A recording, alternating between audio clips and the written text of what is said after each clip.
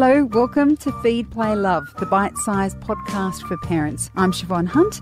This is a show all about parenting. I speak to experts and carers about everything from fussy eating, toddler behaviour, sleep and more. I remember hearing once that if adults behaved like toddlers, they would all be diagnosed with psychopathic behaviours, which makes sense to every parent of a toddler. But such comparisons don't make it easier to manage their more challenging behaviours. Think crying over toast cut the wrong way, refusal to get in the car seat, and, of course, hitting and biting. Dr. Kate Highfields is an expert in early learning with Early Childhood Australia. And, of course, she also is the mother of one very happy toddler. Hi, Kate. How are you? I'm so well, Siobhan. Gosh, I laughed when you said, could I talk about this today? Talk about living what you're talking about. Great. Yes. Well, you know, you have professional and personal experience in this area. So what is the most challenging behaviour your toddler is exhibiting right now? Well, I'm not sure where you want me to start. Do we want to go with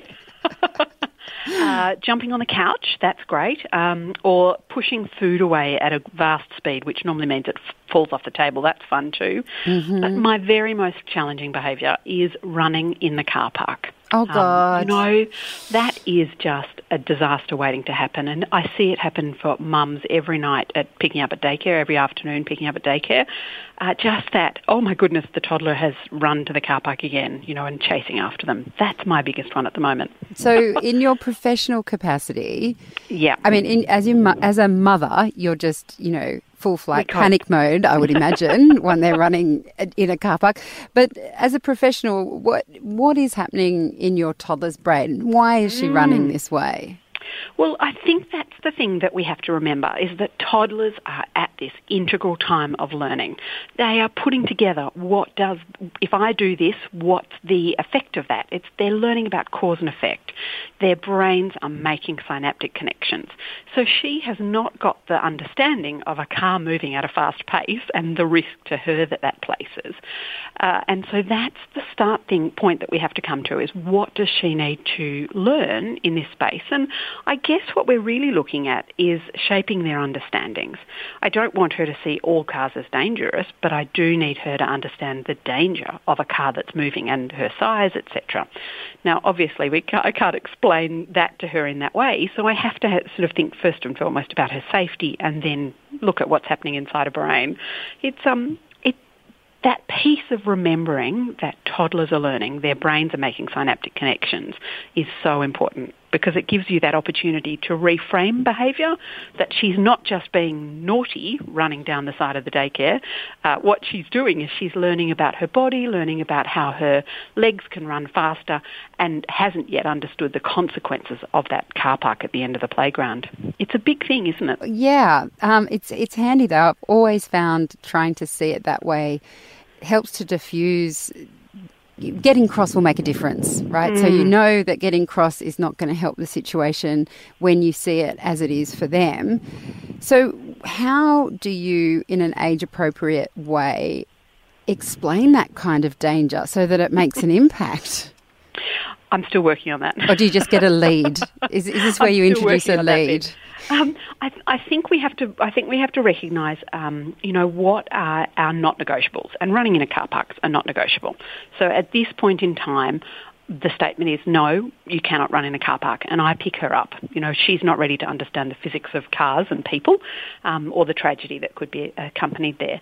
But what we have to look at is what is going on inside her brain and how do we engage with that.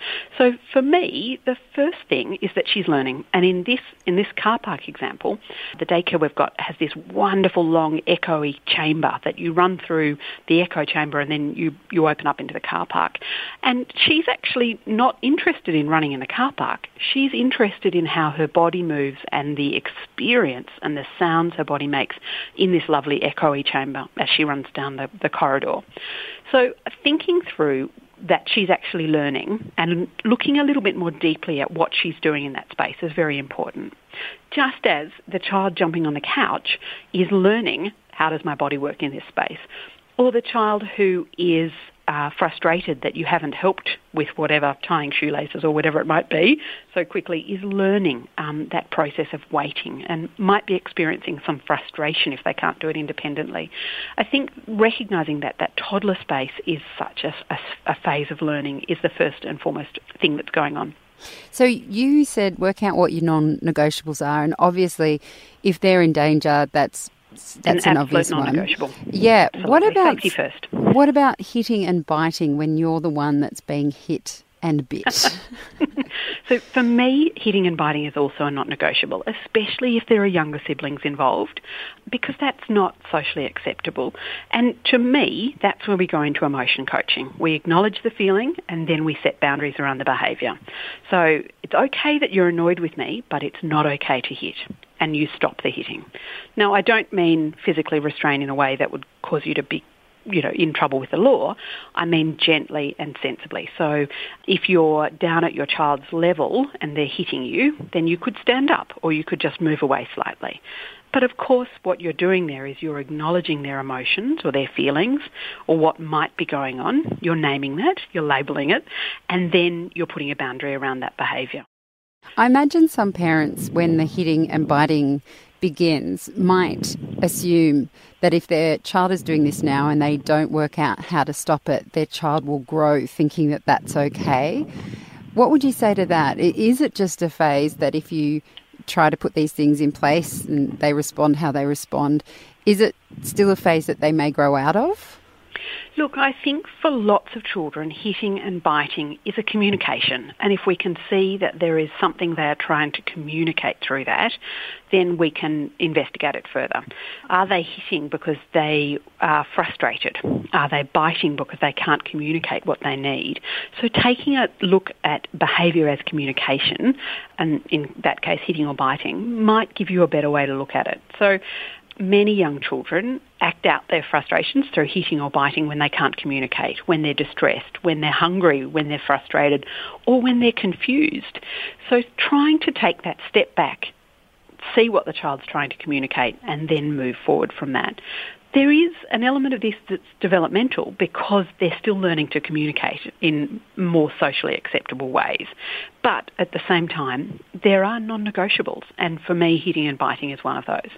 Okay, so the other thing toddlers love to do is say no or refuse to do something like, let's say, brushing their teeth or getting into the car seat. What's happening there, and how's the best way to respond to it? Oh, I get so excited about this age because what children are learning at that point is they're learning that they have agency, they have free will, they can make decisions that are independent of you. And that is what we want children to be as adults. We want them to be an agent of themselves, to be able to self-regulate and manage themselves as an adult person. So when a child is learning and saying things like no, we have to recognise that, okay, we're stepping into a phase where they're building their agency. And even teeny tiny babies do this. They show agency in many different ways, but definitely in this toddler age group we see a huge growth in that sense of agency, which is brilliant.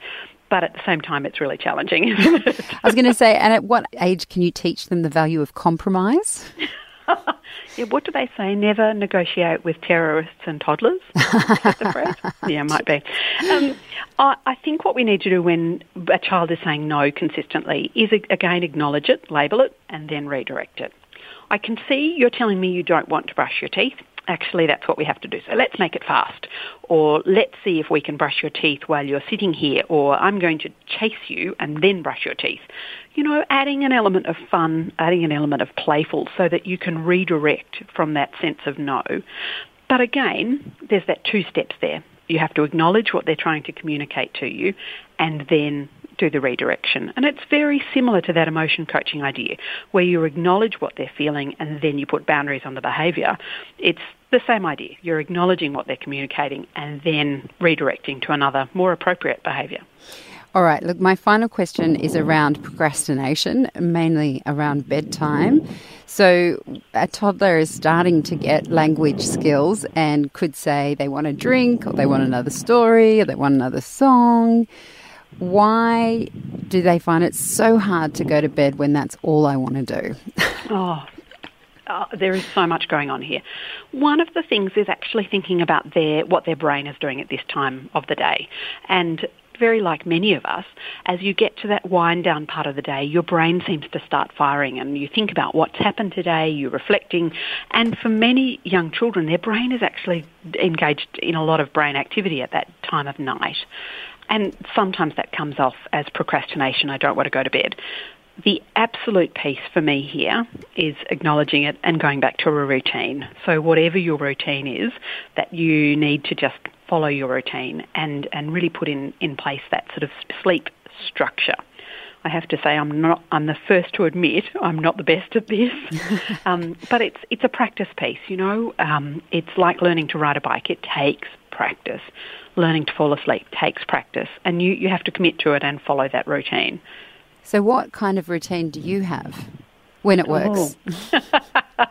Well, and this is going to sound really terrible, but my daughter is quite obsessed with the Sleepy soundtracks that you guys have on your app. Oh, I love that. And we follow the same Sleepy soundtrack. Elton John, the xylophone version of Elton John, is a fundamental, and I'm terrified you'll take it off the Sleepy soundtrack, by the way. I'll have a word to the people upstairs. Make sure they don't do it. Yes. That'd be great. So for us, we have a very set bedtime routine that involves having a bath, cleaning our teeth, reading some stories and going to bed. There are no screens at bedtime other than music playing, which, yes, involves a screen because we use the app, but the screen is turned over and my daughter doesn't see the screen because there's lots of research about limiting screen time for that hour and a half before bed. So for us, it's following that routine. And for my daughter, part of that routine is having her comfort toy and having a drink full. And she does that even from the age of 2 before she gets into bed. She gets her pillow, her comfort toy, her drink, and then we go to bed. And every family has a different sleep routine, and following that is what's going to be important for you. And so when you say acknowledge, so if they say, I want a drink, do you say, well, I know you want a drink, but you had a drink before and we're just going to read this book now and la la la. Is that what you mean? You don't actually get up and get the drink? No, and I think so my daughter takes a bottle of water to bed, so that's already provided for her. But if your child is using that as a procrastination technique, then we acknowledge it, we label it and say, I think you're having trouble going to sleep, so let's try this, and then redirect back to bed or back to the routine. Okay. That piece of helping children to build their regulation, to build their capacity to manage themselves is what we're doing, which means that we have to co-regulate with them. We have to understand where they're at in that moment, acknowledge, and then we have to reframe or move back into what they should be doing at that time. It's really hard as a parent, and it's much easier for me to talk about this as an academic, as a researcher. Putting it into place means that I have to be calm, I have to model this in my own behaviour, and I have to model this in my own language, and particularly at bedtime when you're tired and you've had a big day, it's really hard, isn't it? Oh, yes. I would say maybe 20% of the time I get it right. And I think that's exactly it. We keep working on it, and we keep, as a community of parents, keep modelling this ourselves. We have to encourage each other to do it, and we have to remind each other in the hard moments that this is what we need to do. My sister is a maternal and child health nurse, and she does this much better with my daughter than I do, because she's an outsider. She's not caught up in the moment of I'm so cross she's jumping on the couch again. You know, it's that ability to step back and say, I can see you're excited and you want to jump, so let's jump on the floor or let's jump outside. Again, it's just acknowledging and redirecting, and you have to be in a happy place yourself to be able to do that. Oh, what a good place to end. Everybody, find your happy place. Make sure you get time to do it, especially when you have a toddler. Kate, thank you so much for your time today. Oh, it's such a pleasure. Thanks, Siobhan. That's Dr. Kate Highfield from Early Childhood Australia. Feed, Play, Love is a babyology podcast produced and presented by me, Siobhan Hunt. I'd love to hear from you, so if you'd like to get in touch, email me at feedplaylove@theparentbrand.com.au. See you next time.